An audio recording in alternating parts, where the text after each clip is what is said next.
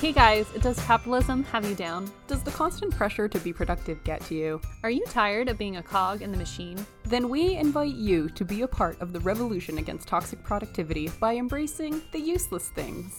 Welcome to episode 57 of the Very Unimportant People podcast. Do less. I'm your host, Courtney, and this week I found out that I may have been accidentally shit-talking somebody directly to their face. Oh, well, you know what they say about shit talk. Don't say it unless you'll say it to their face. Yeah, no, that is super awkward though. And my name is Lydia, and this week, I made a Seinfeld reference in class, and it went over pretty well. Oh. I just have a fun little anecdote. Yeah, tell us about it. What happened? So basically, my professor was talking about storytelling, and she was talking about the elements of a good story and how there's this like thing called the fabia or something like that. I don't remember what the word is. It's like German or something. And then she was talking about the plot and how the fabia is the timeline that the plot happens within, and they are not the same. The plot is a sequence of events, but the fabia is the timeline that pushes the story forward. So for example, oh my god, I just realized that that's not at all what my reference was about. Well, you're gonna have to tell me anyways. So she used Seinfeld. I'm interested in that. Now. So now that I realize, we actually talked about Seinfeld twice in class today. Oh. The first time was when we were talking about the fabia. I don't know if that word is correct. I totally forget. Sorry, everybody. And they were talking about how the fabia of Seinfeld is that jokes come back around and get referenced in later episodes. Like callbacks? Yeah. Recall? And how like kind of plots happen because something in time happened before, or like just waiting for something, like the Chinese restaurant, the classic episode where they're waiting in the Chinese restaurant, like that's kind of a time thing, and like the plot is what's happening inside, but the time is happening outside of the plot, and that's how they chose to tell the story. It's really confusing, and she told us not to get bogged down in it because it doesn't really matter that much, but yeah, I'm not gonna get bogged down in it. yeah, don't worry about it. I felt myself getting dragged down trying to figure that out, but you know what? Moving on. Now that I said don't get just bogged accept down the things in it. that you don't know. Exactly. You never claim to know That's anything. pretty much what she was saying. She's like, it's fine, guys. I have a PhD and I struggled with this for 4 years. I was like, oh, okay, cool. So I can't explain it in a day. I really can't. And then I made the Seinfeld reference when we were talking about like meta-narratives in the world and how we're like living in a meta-narrative. So it's kind of hard to tear ourselves away from a meta-narrative because we are literally in it. And one of the meta-narratives that we live in is capitalism. And like classic, right? Yeah. Like I was like, we're well versed in capitalism. And she was talking about how the way that we get food is through the store or growing it ourselves. So if we see someone dumpster diving or picking food out of the garbage or picking up food that they found on the street or something like that, we like perceive it as dirty. So one of the examples that came to mind was like when Krispy Kreme throws out all of the donuts from the day, they put it in a bag and they just throw them in the garbage. And people are like, we can't eat those anymore because they're in the garbage. But they're clean donuts. Like they're in a bag. They're clean donuts. They're completely fine to eat. But when people, for like a prank, for example, David Dobrik did this once on his YouTube channel. He went and like, it was this whole bit where they like stole the Krispy Kreme donuts and they like went and picked it up and they were like, we have so much Krispy Kreme. And the audience was like, oh my God, that's so alternative. That's so out there. That's so different because it's not the usual way of getting food, right? Because like in our heads we're like, this is a weird way of getting food. You have to buy or grow it yourself, right? Otherwise it's seen as like dirty. Exactly.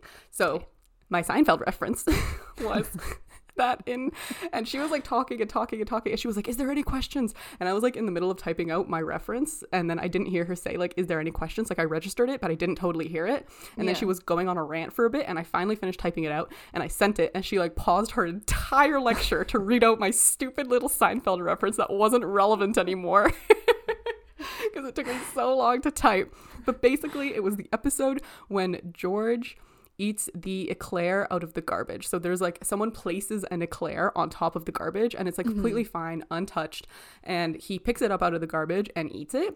And like the girl he's seeing sees him do that and she's so disgusted by him and she tells everyone and throws him out of the party. Oh, and, no. like, I know. Because they're like, you're disgusting. You ate out of the garbage. And he was like, it was a perfectly fine eclair. And it was like this whole comedy thing. And like, it was funny because of the meta narrative that we live in where like just because it's associated with the garbage is not good, even though the eclair was perfectly fine. It was perfectly clean. And that's what George was trying to say. But he's also like this character. So the other meta narrative was like the comedy and the character and like everything, blah, blah, blah. So yeah, I made a Seinfeld reference in class and it went over pretty well. She was like, yeah, that's exactly it. I'm like, oh, thank you. Like, hold the applause. Thank you, Seinfeld. Thank you. Seinfeld is so relevant to so many things. Apparently. It's insane. Are you rewatching it? Yeah. I didn't actually finish watching it yet. So I took a break for a really long time. And now I'm starting to get back into it again. It's just kind of background. It just kind of happens. It's good. Do you like Seinfeld or Friends more?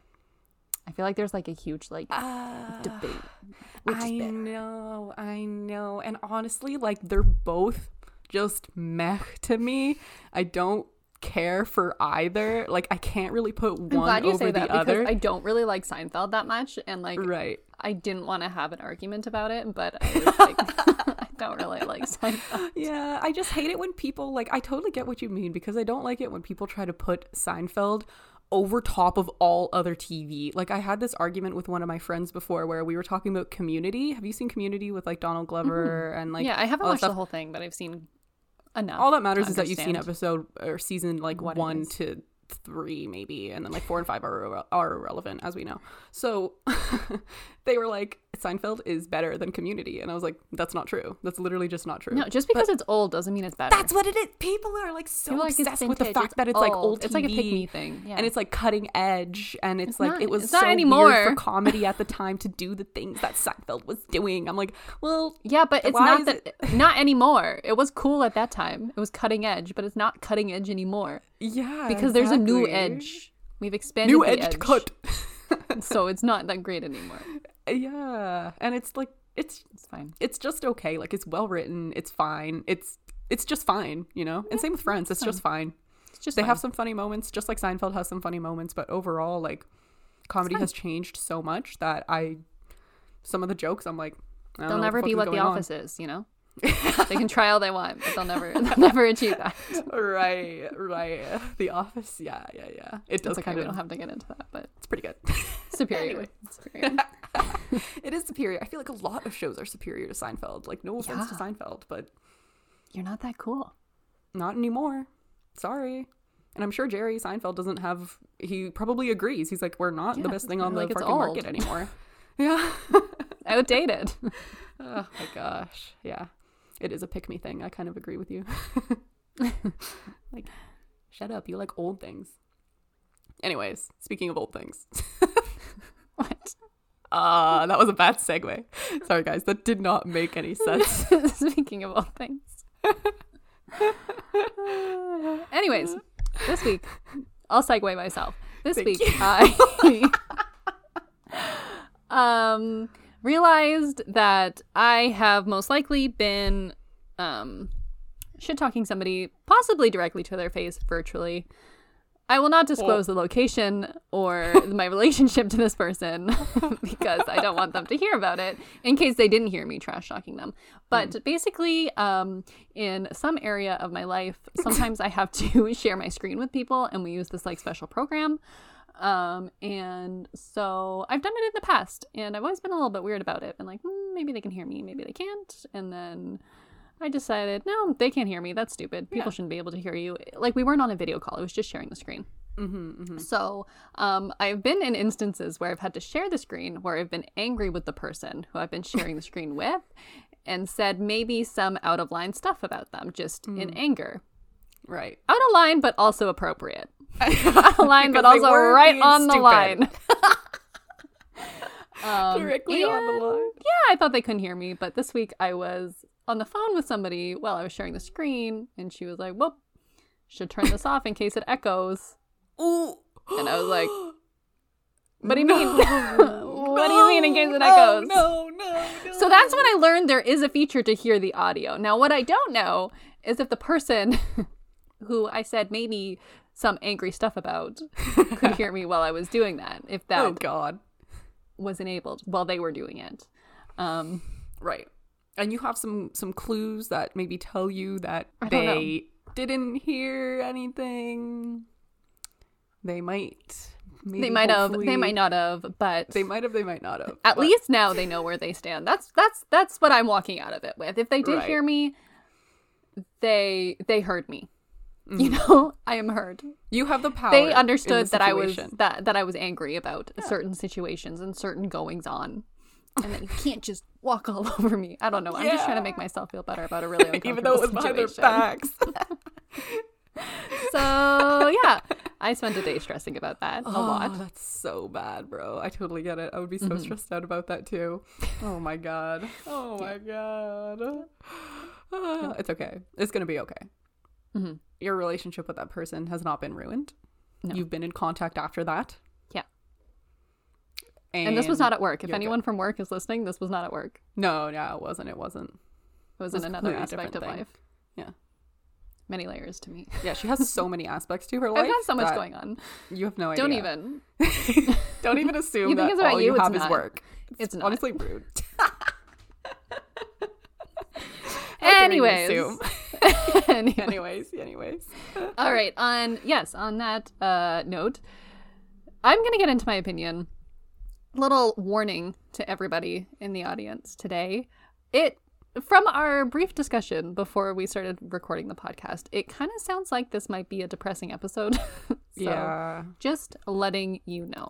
And specifically in my section, I talk about death and unaliving yourself a little bit. So just forewarning, if you need to skip ahead to Lydia's part, please do. Mine's a little less about death. Like a lot less about death. It's about Like no death. pretty much no death at all, actually. Yeah, okay. Death doesn't. Courtney's is focused on death. Yeah, take that time. Skip ahead if you need to. No worries. We'll see you next week. So, on that note, I'm going to be talking about euthanasia today. Youth in Asia? No. What part of Asia? Euthanasia. Oh. I don't like you.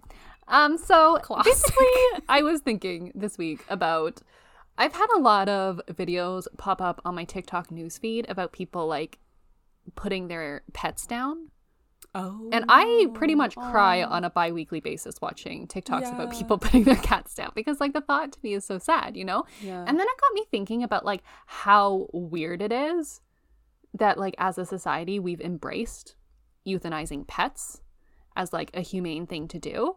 But the idea of euthanizing humans is like really uncomfy and It's, like like, considered unthinkable. unethical. Yeah, it's like a Totally. taboo subject. And this has like always bugged me because humans can provide consent and express the desire to be euthanized, whereas pets can't. And we just do it for pets. But like when humans are like, I would like to die, Oh we're my like, God. no, That's you so cannot sad. die. I'm sorry. That's I'm sorry. no, yeah, that's sorry. That's true. That's so sad. Like you have no idea. Maybe your pet wants to just like die of natural causes, but you can't ask it that. Yeah, and like this opinion necessarily like isn't against euthanizing pets. It's more for euthanizing humans. Great. Let's go. First of all, the word euthanasia actually means good death. That's It what it can be does? translated to be. It means good death. And like that's why we do it to animals, because it's considered like the end of suffering. It's considered a Yeah. humane way to end an animal's life, which I really like. And in 2016, PAS, which is physician assisted suicide, I'll say PAS throughout this whole thing because it's far too long to say. Yeah. So PAS was legalized in Canada in 2016. Mm-hmm. And in most cases, it's performed for terminally ill patients, and Yeah. they end their own life through the administration of lethal drugs. And sometimes it's done like the doctor will do it, or sometimes the doctor will just prescribe the lethal drug, and then you can do it like at home if you want. Like Oh. in your bed with your loved ones, or you can get someone else to do it. It's kind of up to you, which is cool. That's pretty cool. I kind of remember around that time that happening, and there was like so much shit going on, like with people being like, that's so fucked up, like I can't believe you could do that. And then like on the other side, people were like, yeah, but it's really, really hard, and you have to get the signature of like 4 physicians and the government or something like that. Yeah, and overall, it's legalized in Canada, but it's not very accessible to most people. I see. You have to be literally like dying tomorrow essentially to be approved. Like, it's really hard to get approved for physician assisted suicide. And that's the other thing that's really confused me too, is like, you can't actually stop somebody from killing themselves. Like, everyone, as depressing as this is, everyone at all times has the authority to end their own life. Like, they can just decide like, hey, I don't want to do this anymore, and you might as well like provide somebody a good way to do that if they've decided that. Due to terminal illness. I'm not talking about mental illness in this case. We're talking only about physical illnesses. Just little caveat before it gets too dark. We're not talking about Anyways, so we're talking about terminal illnesses. Where people will not live. And the majority of physicians are actually opposed to human euthanasia. They're opposed to it? Opposed. They don't believe in it. 69% to be specific. I think that's in the US. Physicians are opposed to it. And the biggest argument against it is that pain medication for humans is like good enough. So there's no reason for a patient to be in like a large enough pain to want to end their life. Okay. Therefore, there's no reason that they should have the desire to die. I mean, okay, there's a lot of things to kind of talk about there. I think that pain maybe isn't the only thing. Like, physical pain isn't the only thing that can make a person want to not live anymore due to a terminal illness. Like, yes, quality of life. Yeah. Mobility. Yeah. Memory. There's a lot of other things that should go into it, not just pain. Yeah, that's a really reductive way to look at it. It's kind of like looking at people as like, I don't know. I don't like it. Like, I get it, but I don't like it. There's also an opinion that physicians might incorrectly diagnose a terminal illness, which is possible. But there are lots of ways around this, and that is to get like second and third opinions and fourth opinions. Like, you can get a lot of people to sign off on it before it actually happens, you know? Yeah, and this also, like, a lot of these risks are also applicable to like veterinary and like animals, but they have found a way around it. So I don't understand a lot of these things because vets can also misdiagnose like a terminal illness in your pet, but we still trust them enough to do it. I have a quick side story about a bunny rabbit. I know. It's really fast. So basically, when I was in high school, my best friend was doing an internship at like a veterinary office, and there was this bunny rabbit that came in. Yeah, you probably do. It was pretty traumatic. And the owners could do one of two things. They could either find out if this bunny rabbit had this like brain tumor by doing a couple of tests and then treat for the brain tumor, or they could euthanize it. And the euthanasia was cheaper by like $50 than doing all the tests and then having to care for the rabbit afterwards if it did end up having it. So basically we were trying to like get this rabbit adopted because the chances were that it just had like a brain or like some sort of eye infection that could have been healed with some medicine, but the owners like didn't want to like do the hassle of that, and I guess they were just like done with owning the rabbit or something like that, and we couldn't get anyone to adopt it. I had cats at the time, so I couldn't adopt it either, and also I didn't have the money really. Like, adults I feel like should have the money. I was in high school, literally. I was doing an internship too for free. Like, so yeah, the bunny rabbit ended up getting put down because they didn't want to give it the proper care. It was really sad. And we were like, we felt responsible for that bunny's life. At the end of that, we were like, we could have done something. But, like, and that's kind of like an argument that is sometimes brought up in like human euthanasia, is that like finances might coerce somebody into ending their life sooner than they would have otherwise, because if somebody else is bearing like the brunt of their medical expenses, they might feel like guilty if they live too long. But there's also a really simple way to solve that problem. America, I'm looking at you, and that's just to make healthcare free. That's Because then you so don't have that sad. concern. Their lives are literally just like money at that point. Yeah, an equation. Yeah. A financial equation, which it shouldn't be. So I also reject that point and say, America, just make your, not your education, your healthcare free, please. Yeah, seriously. That's, I never looked at it from that perspective. That's really sad. Some people say that it violates the physician's role as the healer, which I guess fair enough, but okay, yeah. That could be argued that like it's more humane, but whatever. The Hippocratic Oath. Yeah. Do no harm. Do everything you can to save lives. Makes sense. They should have like a specific department just for euthanasia, so that like their Hippocratic Oath isn't to save different. Lives and do better. It would be or they could just like preserve, change the Hippocratic Oath, because it maybe shouldn't always just be about prolonging a life, but maybe about like improving the quality of someone's life or making sure that they're not suffering, to end suffering, because that could be curing the person, and then if all else fails, if they want to before they get in too much pain, then they can. Yeah. So maybe just like adjust our understanding of. I think that puts too much power into the physician's hands. This is one of the other concerns, is that allowing for physician-assisted suicide might lead to people who don't want to die being killed. Dude, that's what I was thinking. Because if a physician decides in their head that, like, if someone has to get both of their legs amputated, for example, the physician could be like, no, instead, I will let them die. But there is also such an easy way around this, too. And, like, it's the way that it works now, is that nobody else can make that call except for the person. Like, you can only get physician-assisted suicide if you say, I would like to explore the option of dying a little bit sooner. Like, a doctor can't recommend it for you. Mm-hmm. It's just if you say, hey, I want this, then they can be like, we can look at that. So, like, only at the request of the patient. Yeah, so doctors can't just be going around being like, a little injection there, a little there. You haven't got too much longer, a little whoop whoop. You know. They also argued that we don't know enough about euthanasia and that we don't have enough experience with it, and therefore we should not do it. But this completely ignores veterinary sciences, and they've been doing it for a very long time. Yeah, ethically. They've been doing that. And also, don't prisons have like executions and stuff like that? Yeah. So to take it down another dark route. Yeah. That's just murder.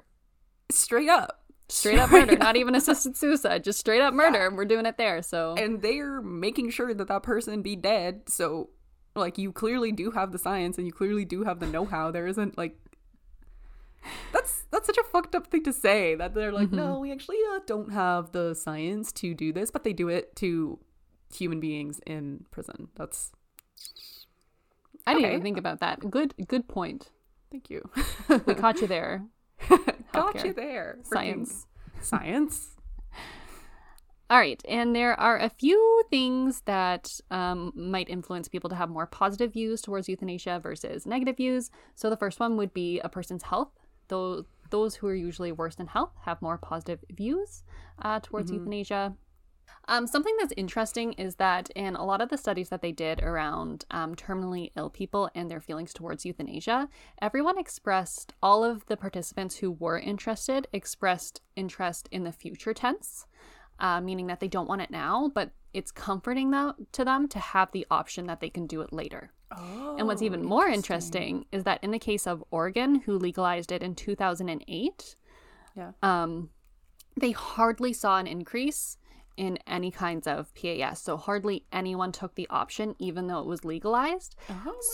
It was 1 in 800 deaths were a result of PAS, but 1 in 50 people discussed it as an option with their doctors. Damn. Which is interesting, because it's like, it just, having the option provides people with comfort, but making it legal and like available doesn't necessarily lead more people to dying. Yeah, that's very or using it. interesting. So yeah. Also, people who are more educated are generally have more positive attitudes towards euthanasia. Don't ask me why. And then this one is probably obvious, but religion is also a huge factor in it. People who are more religious generally tend to have less positive views towards euthanasia. Yeah, that makes sense. It's a sin in Catholicism. Makes sense, yeah. You're straight up sinning. Life is a gift. No returns. Yeah, and that's why like a lot of people think that it's actually not accepted right now in human medicine is because of the fact that like our medical systems and our societies are built off of religious beliefs, and specifically like Christian and Islamic beliefs and teachings have really strong opinions regarding murder and suicide. Yeah. So that's probably why, even though like our medicine today is considered to be like secular science, our whole society was like still built upon Catholic beliefs. Yeah. So there's a lot of that. There's that. And these religions like also kind of question the soul of an animal, which also kind of can add to the fact that we're okay with it for animals, but we're not okay with it for humans. Because they're like, that animals have souls. We don't know if it matters for you. Okay. Yeah, that's fair. And so like the biggest difference between human and animal science that would like make this all okay and even makes it better in the human case, and especially in my opinion, is that like vets constantly have to worry about like euthanasia, when it's appropriate, when it's needed, how to monitor its use. There's like very ethical guidelines and stuff like that, but like in the case of humans, people can literally just ask for it. Yeah. Like there's nothing more to it. Like just ask, and that's totally. it. We don't have to worry about like, am I doing this too soon? Is it appropriate? Like, is it the right thing? Like, is this animal suffering? Like, you have no idea if animals are suffering. Like, all you have is like physical cues and physical signs, and you have to not only think about your own morals, but like you almost have to think about animal morals too. You know, like you have to consider the animal side as well. But yeah, you're right. In humans, they could just straight up be like, "It's over for me. I'm done. Sorry." Yeah. And it also seems like kind of strange, and you picked up on this a little bit, is that like when it comes to animals, we're really aware of quality of life, like the concept of quality of life. You know, that's when most people make the decision to put their pet down, is when they're like, oh, I don't think they're having a good quality of life anymore. Mm-hmm. But for humans, it's more like a competition of like who can keep you alive the longest. Like doctors are very obsessed with just this like keeping someone alive no matter how comfortable they are, where like maybe that's not the way it should be. Maybe we need to like just shift the way that we view health. It's crazy what medicine can do though. Like it's literally insane how long they can prolong people's lives, and like no yeah, I agree with you, and it's like not to talk down medicine is good, and like it does keep people alive for a very long time, but like there does come a point where you may just be like prolonging someone's suffering, and maybe they don't wanna. Yeah, that's true. Damn. It's very interesting. I feel like there's a lot of people who, like my grandfather was like this, where he's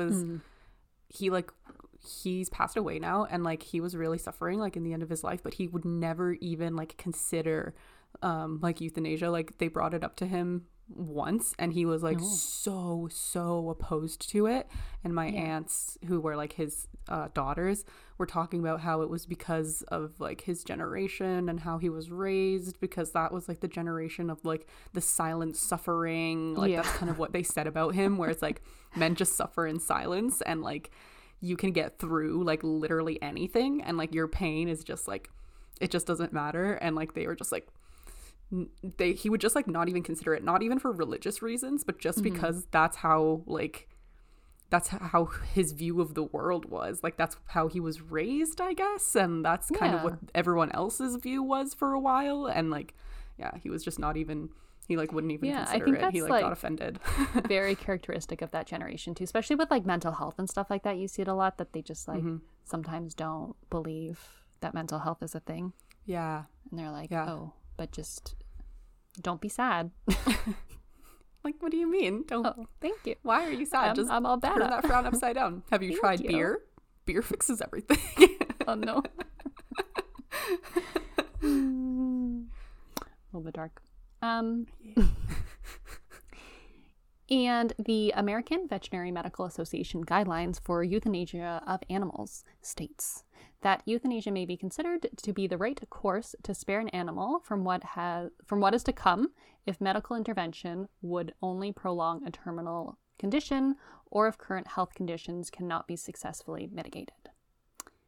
And I think that's just a really good definition that we can use to understand when euthanasia should be used. And I also think like another interesting like undertone to this whole discussion is like its correlation with abortion and abortion rights, because at the end of the day they're both just discussions about like bodily autonomy and what you have the right to do with your own body.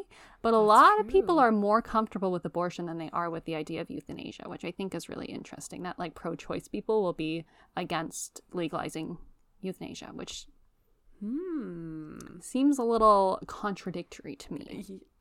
Yeah, I guess that is interesting, because it is just like it is just bodily what autonomy you're doing with your body, and like it's not anybody else's it's just business. you having the right to decide what happens to your own body. Wow, holy shit, that's true. So they still have a little bit of I don't know, a little bit of lifiness backed up in there. Pro-life in them, yeah. Exposed. Gotta squeeze that out, guys. And then finally, of course, I turned to Quora just to hear what the people think about euthanasia. And somebody posed the exact same question that I had, which was like, why are we okay with euthanizing animals, but like euthanizing humans is like unthinkable to us? And so a couple of themes that came up is that it comes from the belief that our own lives are the most important ones and that humans are the most important and the strongest species, so that we don't care as much about animals because we only care about humans. I'm just sighing because I've heard this opinion. Like I just can't. I'm really tired of it because I've heard a lot of opposition that human beings have only been around for such a small amount of time. The earth is billions of years old. We're not going to be here for very long, and there's going to be another species that's better. Basically, humans ain't shit. Exactly. But we see ourselves so highly, and we're like the best creation that's ever been invented ever. And like, we have ruined it pretty quickly, so we're pretty stupid, y'all. Humans are pretty dumb. Another common theme that came up were the whole finances thing. How if somebody else is paying for your medical care, you might feel pressured to potentially end your life sooner than you would otherwise. Which should not be a reaction to euthanasia. That should be a reaction to the healthcare system and how expensive it is for people. Oh, that's so sad. Like on your like you have terminal illness and you just have to think about how people are going to be impacted by your expenses. Like even if you're not going to be around, you obviously still want the best for everybody else who's going to continue to like live on, and you don't want them to be in debt for 10 years and then like, oh, that's so sad. And then their last memory of you is completely tainted by the fact that they have to keep paying your medical bills for so long.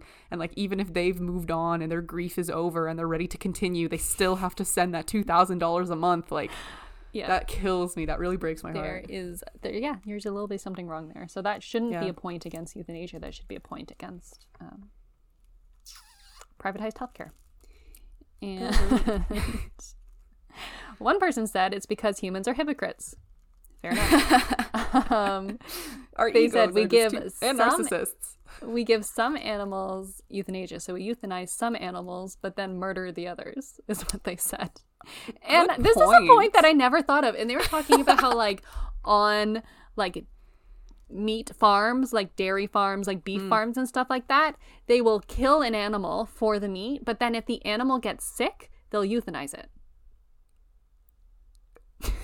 I was like, what? So you believe in like a dignified and humane death for the sick one, but the perfectly healthy one, you're like, no, kill it.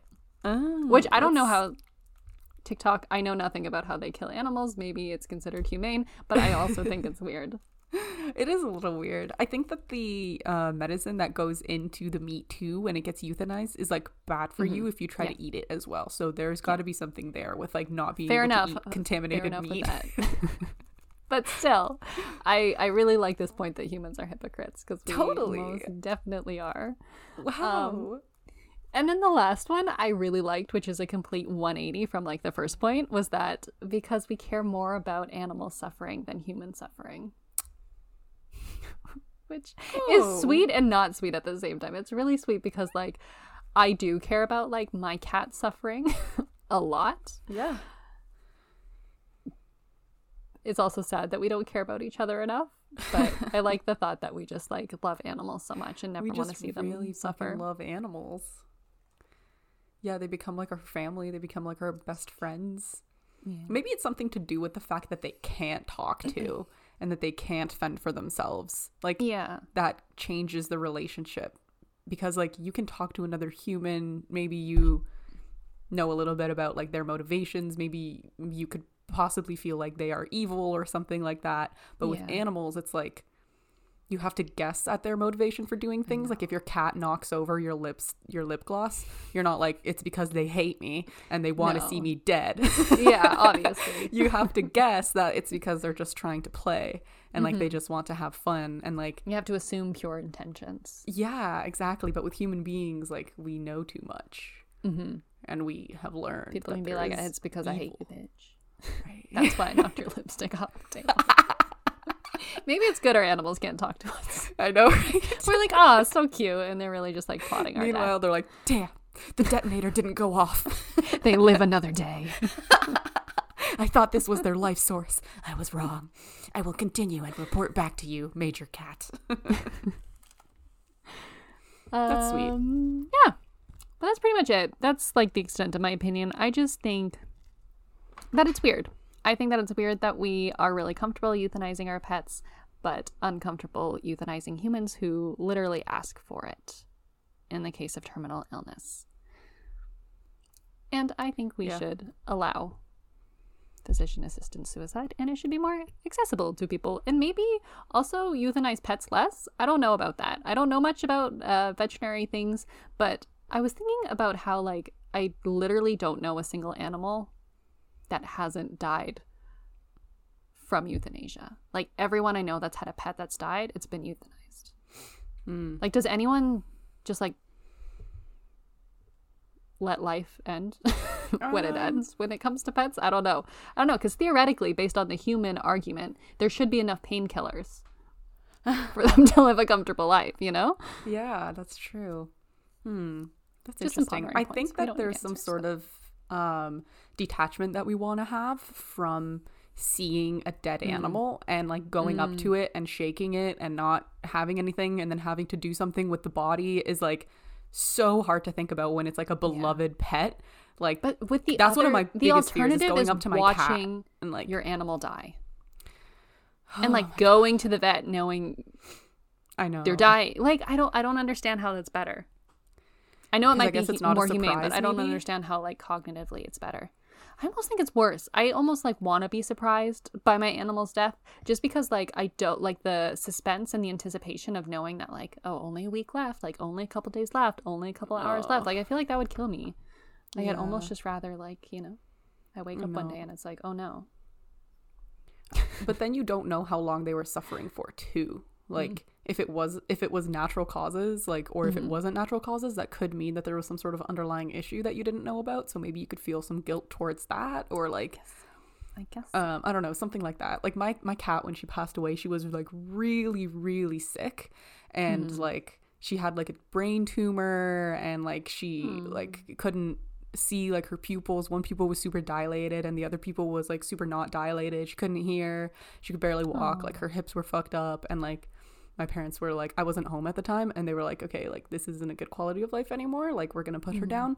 She realistically would have probably died in a week, 2 weeks maybe, from natural causes, but like I think in that situation they were just like, we can't just like sit around and like wait for it to I don't know.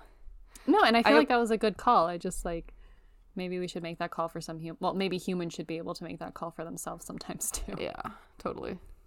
And again, you can't stop people from unaliving themselves if they really, really have the will to. If you really, literally, if they can't get that physician's signature, you might not have any control over it anymore at that point. Yeah, like, you might as well like help them do it in a peaceful way that they can have some control over it. I wonder if there's like some sort of thing in place that like if you voice that you want physician assisted suicide, that you would be put on suicide watch, and they would like take away your shoelaces and like make sure that there was no sharp objects around you. That would be so sad if they did that.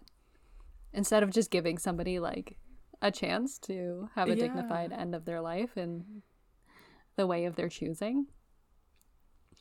That sounds better. Just a question. Sounds better to me. Anyways, sorry about that super depressing podcast segment.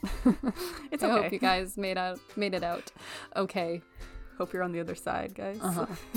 Yeah.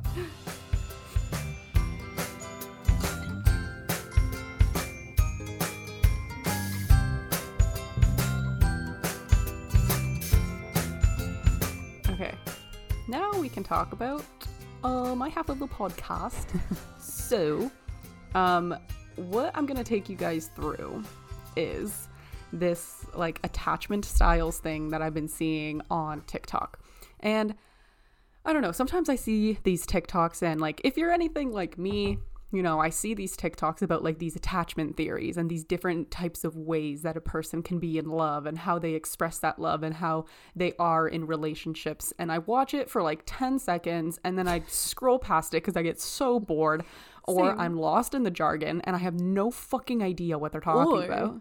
I'm scared. Because sometimes there's things about yourself that you don't need to know. I think that is a very real fear, because that's partially why I scroll too. I'm like, I don't think that I need to know this at this time, because sometimes I watch TikToks and like I think about them for 2 days straight, and like it won't get out of my head. Like I genuinely just relate to it so much. Myself, and I'm like, oh my god, exactly. Like I picked up new values from TikTok the other day. Like I have new values. You're like, I guess I care about this now. Yeah, literally. It's just so much, Add it to the list. Often. So I just scroll past it, right? Yeah, fair enough. And then they say something about like, oh, check it out part 2, or check out this playlist, and they have an entire 18 videos about this one topic, and like I can't be bothered, so I scroll past it. I'm content to be ignorant. I'm content to be just like blissfully unaware, you know? So until now. As much as I am annoyed by this, it does mean that on some part annoyance equals interest.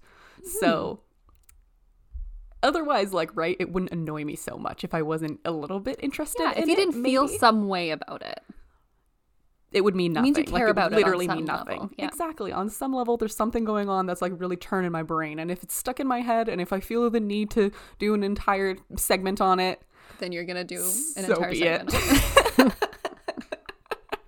So if you didn't follow like the introduction of attachment styles when that became a thing on TikTok, like me, and now you're just like lost in the sauce of seeing these different attachment style people talking about attachment styles, and therapists and psychologists popping up on your For You page telling you about how you need to live your life and what you're doing wrong and putting labels on everything. I love that. I'm gonna try to lay it out for you, and then we can. Reminds me of love languages. Yeah, it does remind me of love languages too, and I actually wrote that in the kind of end portion where like it is a little bit like love languages, and then I hate to say it, but a little bit like horoscopes too, because we just try to like put labels on stuff to just make sense of how human beings just don't really make sense, and you just can't know everything about anyone or even really about yourself, and so we fall back on these like ideas and these theories of that psychologists propose in order to try to make some sort of sense of what the fuck is going on. And as a disclaimer, 2 things: come into this with like an open mind and we can decide later whether it works or not. And also, Courtney and I have never claimed to know anything, and our opinions are formed solely based on feelings, life experiences, Vibes. So vibes, always the vibes. No facts, it's just vibes. No expertise. Have I ever said I was an expert? No. Experts in nothing, baby. Nothing. So, grain of salt, as always. Jack of no trades, yeah. Grain of salt. Jack of no trades, dude. Master of none. Master of the universe, if you will. So, let's get into it. There are 3 original attachment styles: anxious, avoidant, and secure. And then there's another one actually that they didn't mention in this, but these were the 3 original ones, and now there's one more because of progress called disorganized. So I know, based on this one study done from the late done in 1958 by this man named John Bowlby. He studied 40 delinquent boys in juvenile detention, and he tried to figure out how their crimes and how their delinquency was influenced by how they were treated by their mothers or caretakers when they were babies. This is that opinion. This is the thing of like what you are missing as a child is now what you are looking for in a relationship. Is this that one? A little bit. Okay. A little bit. Not completely, but maybe a little bit. Okay, cool. Maybe because I heard someone say that once and I was like, that is more information than I ever need to know. Yeah, that's a little jarring. That's a little bit much. They kind of state that like you might be replicating the relationship that you had with your parents as a child. Like this is kind of side of it. Different. Okay. Yeah, a little bit different than like it's what you're searching for. However, like we'll see, because some of in the anxious type in the anxious and in the avoidant, it's both what you're searching for is I don't know. Okay, I'm getting lost in the sauce again. Yeah, sorry, I derailed that. Continue. It's okay. So he chose to study like how the mothers were influenced the children and how the caretakers influenced the kids and how they might have ended up as like delinquents or whatever. And he chose to ignore everything else about how they got there, systematic, any other social factors, anything else, just completely it's your fault, thrown out the window. Yeah, it's the mother's fault. So they looked at pairs. I know, right? Classic. They looked at pairs of mothers and babies and studied when a baby's stress was ignored, how it could lead to like fear of caretakers and fear of intimacy. They studied misattuned or inconsistent parenting, which could lead to low self-esteem or clinginess, and that's known as the anxious attachment style. And we're going to get into that a little bit later, so don't worry if you didn't catch that. And in the years following, other psychologists added their own like hybrid categories and just like separated categories into children versus like adults. And they have different names for the children ones and the adult ones, but they fall under the same category. I don't know why they made it so confusing. So you can have combinations, you can have like different things, but all in all, I mean, we'll see. There might only be one legit one out of all of these types of attachment styles, but we'll see. So and it wasn't until actually 1987 when psychologists started using the attachment styles for relationships and for love instead of just using it for reasons for incarceration and unemployment, which is a good thing in my opinion because there are so many such a jump factors though to incarceration. To be like, yeah, it was this like is why 20 you're in years, jail though. to like this is why you love your partner. Or this is why you don't love your partner. You know? I'm sure there was a lot of other stuff going on in the psychology realm, like in the 80s, that kind of led people to focus more on like love factors and like the mother and child relationship than just focusing on fucking incarceration. Maybe someone realized that maybe it didn't have anything to do with how they were raised, and it was just like an amalgamation of social factors. So in general, I think that using these attachment styles, like Bowley had a good starting point, but I don't think that he probably should have used it for incarceration, and that maybe like this is where it was meant to end up, because this kind of makes more sense to me than the other thing. So this idea of placing the theory onto adult relationships was later put into a book in 2010. This book is called Attached by Amir Levin and Rachel Heller. That's pretty recent. Super recent, right? And if you're interested in this book, too bad, because it's sold out. Thanks, TikTok. Really? Is there like e-books? Yeah, you can e-order it. You can pre-order it. But like if you want to get like a copy, it's pretty difficult to find. You can listen to this podcast. And I'll tell you everything you need to know, baby, for free. Just kidding. So let me take you through some theory, baby. So there are 3 insecure attachment styles. Anxious, avoidant, and disorganized. And then there is one secure attachment style, which is in the articles, it is alluded that this is the one that we should all strive for, which is called the secure attachment style. It's just called secure. They're just secure. You're just Fair good. Boring, so let's get into anxious first. Yes. So this one can also be called preoccupied attachment style. And in children, it's called the anxious ambivalent. As you can see, we're already throwing in some random words that we probably didn't need. You could have just called it anxious across the board. But if you hear in TikToks, if you hear preoccupied, anxious, or anxious ambivalent, it's all the same thing. It's just whether it's in kids or if it's in adults, and they will probably do a disclaimer on that anyways. So this can be caused by inconsistent responsiveness to a child's emotional needs. So this is by a caregiver, what a caregiver may do. And then later I'll tell you about how you may be able to recognize anxious ambivalent or preoccupied or anxious attachment style in your own life. So, Yay! So it can also be caused by inconsistent responsiveness to a child's needs. It could be emotional distance by the caregiver, intrusiveness into the child's life, or caregivers who seek emotional closeness with their kids for their own benefit and for their own like kind of loneliness or for their own emotional support, rather than focusing on the child and being there for when like the child needs it. So this means that the kid could be receiving a lot of mixed signals growing up. So how to recognize it in adults is generally they may need in relationship constant reassurance that they are loved, worthy, and good enough. They may exhibit low self-esteem. Getting rejected could have like a huge impact on them. They blame themselves for being rejected, for feeling like they're not worthy of any love at all because they got rejected by one person. Strong fear of abandonment, intense jealousy, and mistrust of your partner. And typically are incapable of being alone, which is kind of interesting because they're just like, they're just kind of, I guess what you were saying, where they're kind of craving what they didn't really receive as children. And they're just like freaked out by the mixed signals. They don't know whether it's going to be good or bad. And they just are overall a little bit clingy, not capable of being alone or on their own because of feelings of not being worthy, of feelings of like feeling like they don't deserve love. Not true. Everybody deserves love. And there is a disclaimer on the website too that said anxious attachment style is not a mental disease or disorder, but it can cause distress in your life. And you also can and are capable of changing your attachment style through reflection, recognizing patterns, and being in a secure relationship.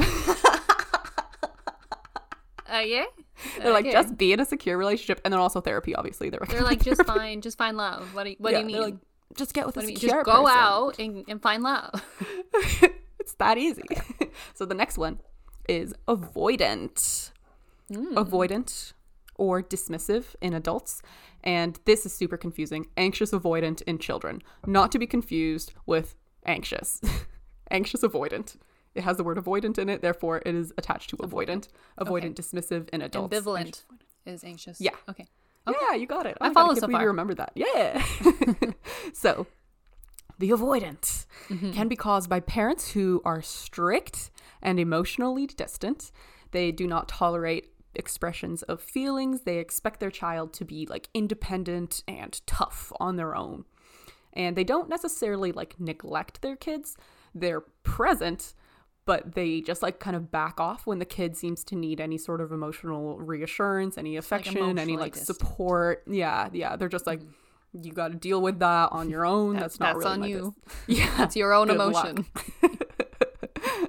And so similar to the anxious attachment style, the caregivers are often like unaware that they're doing this because they were raised like that too. So they're just kind of like putting that onto their kids, and it's just like this generational thing that keeps happening because people are like, I was raised like that and I was fine. And that's classic avoidant. You're probably not fine. As adults, this is presented as independent, self-sufficient people. Someone who has the avoidant personality or attachment style could be seen as a lone wolf at work. They do not really tolerate emotional or physical intimacy, and they might not be able to build healthy relationships. They also don't want to depend on anybody because they know that they aren't going to receive support. So they just don't even want to go there because they're pretty positive that no one's going to be able to give them that support. Nice. And they're like, let's just not even try. They might be very social, easygoing, fun to be around. They might have a lot of friends or sexual partners, and they don't actually seem that alone. And they also have high self-esteem. Oh. Yeah, I know, right? I was Oh, good for them. they're so independent, right? They're fine. They're doing fine, okay? They're literally fine. Don't bug them. They're fine. However, they avoid Uh-oh. strong displays of closeness or intimacy. And when things get serious, it may feel like you're hitting a wall with them. And that the closeness is like taken off the table, but it's because they don't know how. And it's because in their brains, they've turned off a switch that is just about like being emotionally there, or like being able to even express your emotions, because they were just like repressed, I guess. Not really repressed, but just turned off for like most of your life, because you were like, no one needs to fucking hear about this shit, and you can they're like, these are mine. Nobody else's. So the next one is called disorganized, or I like this one already. Yeah. fearful avoidant. This one is the one that you should not like. Oh, Actually. no, I just did. Whoa. Okay. So it's stated as being the most difficult one to deal with. And this Okay. this one is some serious business. It stems from physical, verbal, or sexual abuse as a child, Nice. childhood trauma. Nice. Witnessing some sort of trauma in your childhood can also lead Great, to this. And it's basically when your source of safety, so your caregivers, become your source of fear. Whoa. And the kid learns that, yeah, it's bad. And the kid learns that they can't trust their caregivers. So as adults, they'll have a hard time trusting people. And this actually is kind of a doozy, because it incorporates both anxious and avoidant into one person, plus their own Great. mix. A strong fear that people closest to them will hurt them. They avoid intimacy but want relationships. Like they want to feel the love, but they feel like they need to avoid it. And this could cause them to like end relationships prematurely, because they are positive that it's not going to work out, because it never has worked out in their lives or anything like that. I know. So they're always experiencing like rejection, hurt, and disappointment. Can lead to self-sabotage. Research also links this attachment style to borderline personality disorder, substance abuse, and depression. So you can see why they said that this is one of the more challenging attachment styles. Yeah, and in no my kidding. opinion, maybe the only Yeah, legit well, one.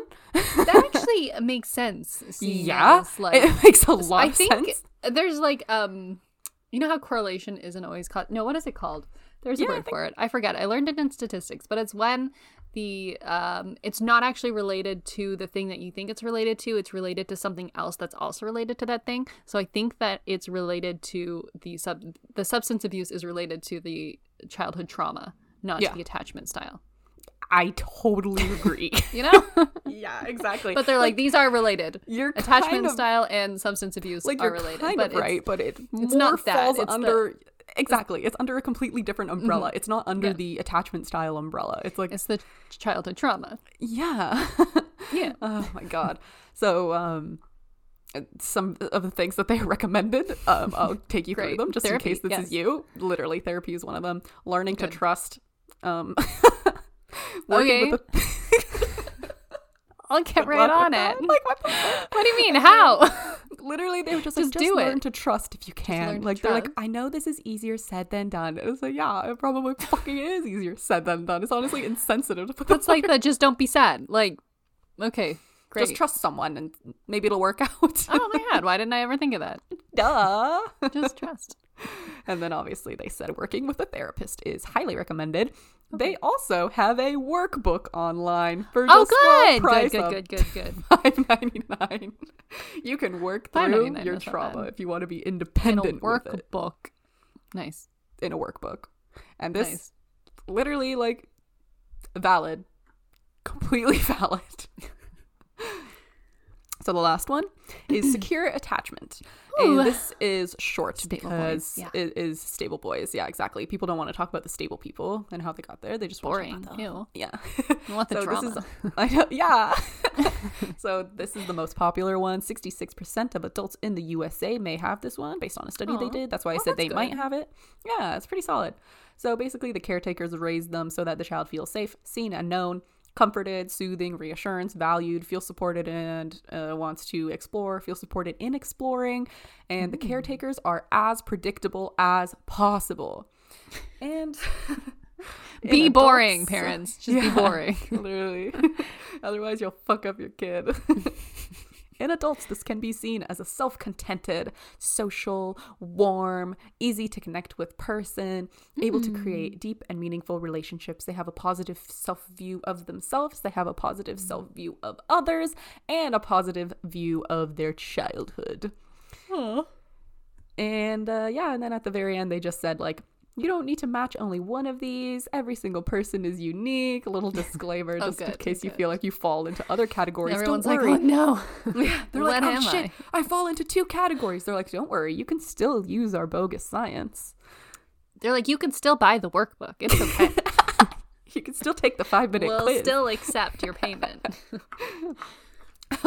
It's also stated, actually, this I found a little bit funny, that the anxious and the avoidance are destined to attract each other, because the avoidant, I know, right? The avoidant attracts the anxious because they confirm their beliefs of like unavailability and like emotional like kind of distance and not being consistent, and they like find them and then in reverse, the avoidants find like the anxious a little bit like annoying with their needs.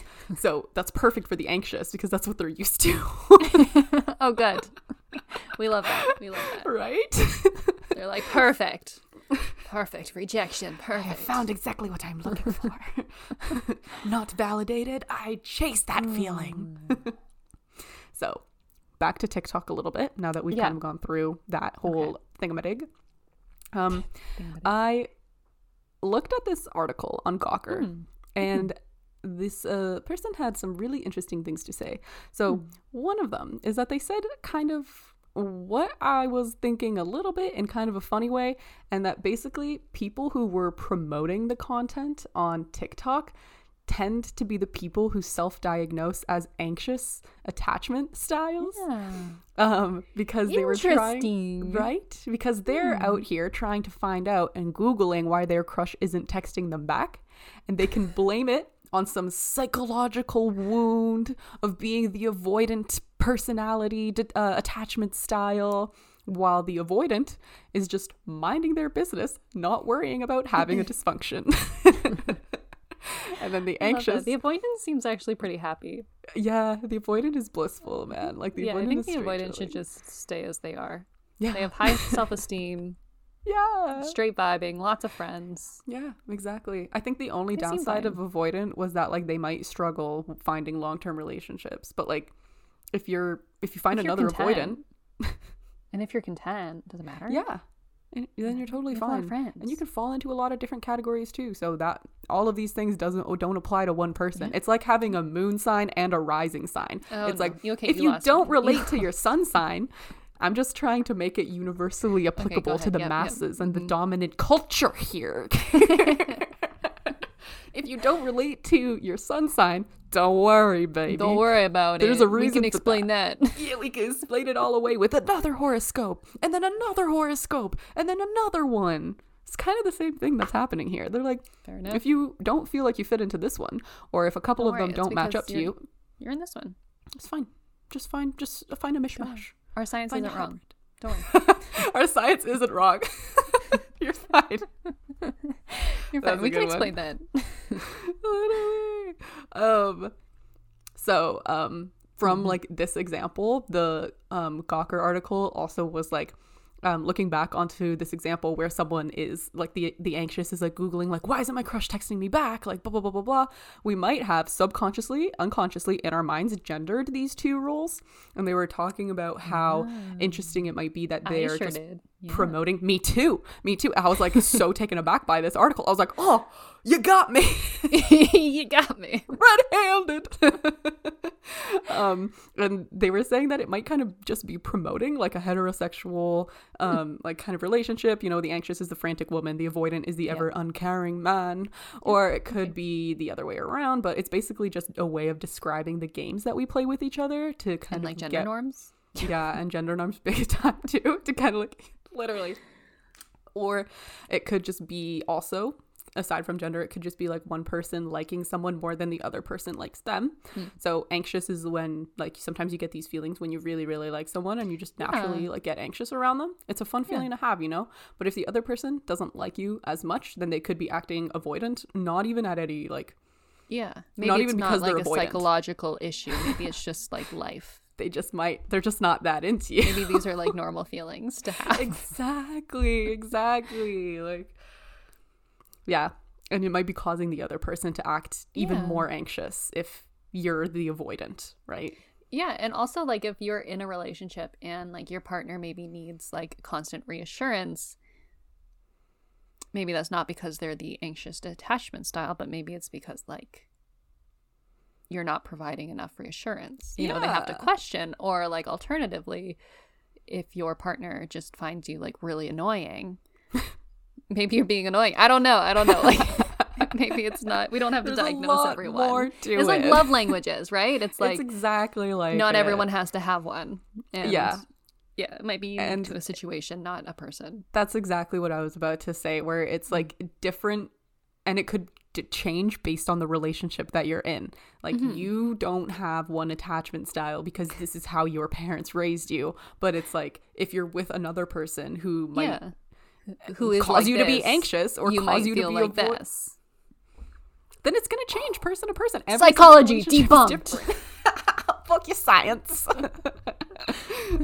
Like I definitely know for a fact that I have been both the anxious and the avoidant in some of the relationships that I've had. And that seems the way it is. Normal. Like, it's not because it was raised a certain way, which like maybe I do fall into some of these little stereotypical anxious or avoidant kind of personality traits. I guess you could call them that. But like, it's different for every relationship. It's not a one size fits all. Similar to love languages, similar to horoscopes. I mean, there's just like, on another note, like TikTok just... why does this keep happening? Why does this keep happening? Why do we keep having to talk about this? Why do we keep having to bring this shit up? Why do you keep bringing your bogus science in? Sometimes we can just live life. Yeah. Live, laugh, love, guys. Live, laugh, love, please. We don't have to explain it with a theory or yeah, horoscope or you love could just language or attachment style. Be. Or and maybe he's just not that into you. Maybe he's just not that into you, dude. Just to quote that movie. Yep, I love it. And like at the end of the day, maybe like these things probably don't mean anything except for disorganized. Definitely like disorganized is valid. That's less of the attachment style thing, more of the trauma. Yeah, like thing. And it was an add-on to like by recent psychologists. They're probably just well. like just to make this legit, to make it feel, to make the other ones feel more legit. Yeah, they're like, this might also happen. We sprinkle one in there, one that makes sense in there. They all make sense. Voila. Beautiful. PhD dissertation complete. You graduate. Oh my gosh. So yeah, it might not even mean anything. It just probably is an attempt to just like explain the absurd, explain our reality. Yeah. It's unknowable. Will we ever know anything? Probably not. All we know is money. You're right. That's a good point. They're just really trying to go for the profits. They're profiting off the anxious. They are. They really are. And honestly, like, I'm kind of glad that we like decided to debunk this, because that whole time that you were talking about like attachment styles, I was just getting more and more anxious about the thought of like having a kid potentially, and like how much you can fuck your kid up. Oh, I know. It's so fucked. With like every little thing. It's like if you do one thing, they're anxious, and then if you do the opposite of that, they're avoidant. And it's it's like, which is right? I know. I feel so fucking bad for parents. Like, and you know what? I think I've heard this in a TV show, or maybe in real life. I don't remember. That parents will always fuck up their kids, even if you try to be a good parent. I think that's just being a good parent can still just like fuck up your kid. I think yeah. I don't think there's a way to be a perfect parent. I think that I agree. I think you just do the best that you can. I mean, I'm not a parent, but I think that you do the best that you can with what you have, and like your kid will everyone's see that. A little fucked up, okay? So it's fine. Yes, and you can just accept that. And to end on a quote from this article, Yeah. The best we can all do is endure each other's grating tendencies with as much grace as we can muster, even as they endure ours, while urging our friends to refrain from acting too visibly insane. I like that last part. It's nice, right? Yeah, it's cute. I was like, oh, so lovely, so lovely. So It's a nice way to end our off. yes, that is it. Anyways, for all of y'all that aren't on our Patreon, we just discovered some interesting things about ourselves. Yeah, apparently both Courtney and I have. Don't give it away. Sorry, Don't give it away. They have to go to the Patreon. Needless to say, we're not happy with the Find out. results, but we can also relate to it. Yeah, we're not happy. But maybe it's because it's true. There's truth in there.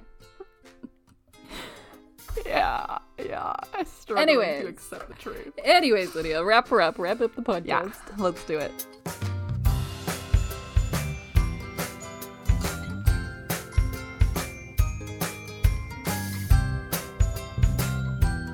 So, thank you so much for listening to this week's episode, everybody. Thank you for listening to Courtney's opinion about euthanasia and how we should take a good hard look at that. And, we're euthanizing animals. depressing. Why is it so difficult to euthanize humans? And Yeah, thank you just for do it. listening to my opinion about the attachment styles trend currently happening on TikTok. We'll see how well this Yeah, it never episode lies. ages, Yeah. since, as we know, TikTok is heavily trend oriented. And like love languages, I mean, this will probably fizzle in about 3 months. So if you're here while it's hot, let us know, and you can reach us on our Instagram at very.unimportant.people. Yeah, that's our Instagram. Yeah, you got it. You can you can find us on TikTok too. Similar name. You'll probably find us if you look for us, so good luck out there. And you can also email us at hatersclickhere@gmail.com, and that's for if you are an artist and you want to be featured on the podcast, then we can definitely talk about you, give you a little shout out. If you're Canadian, we love to support Canadians. And But also obviously anywhere. we love you Americans too, and like Anywhere, literally anywhere. any The world. continent.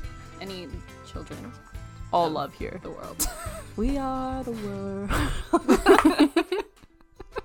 And you can find us on Twitter too at @VUnimportantPPL.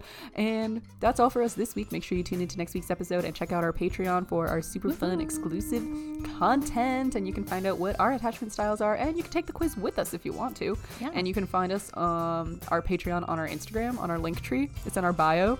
And then just go to our Patreon and then pay the $4, and you'll get literally so much content. So it'll much. totally be Like, worth it. if Netflix, if you run out of content on Netflix, sign up for the Patreon. You'll be entertained. Yeah, it's so for good. I months. love the Patreon. And yeah, we have like a year's worth of content on there at this point. So make sure you check it out. And that's all for us this week. Have a great. Bye. Have a great. Have a great.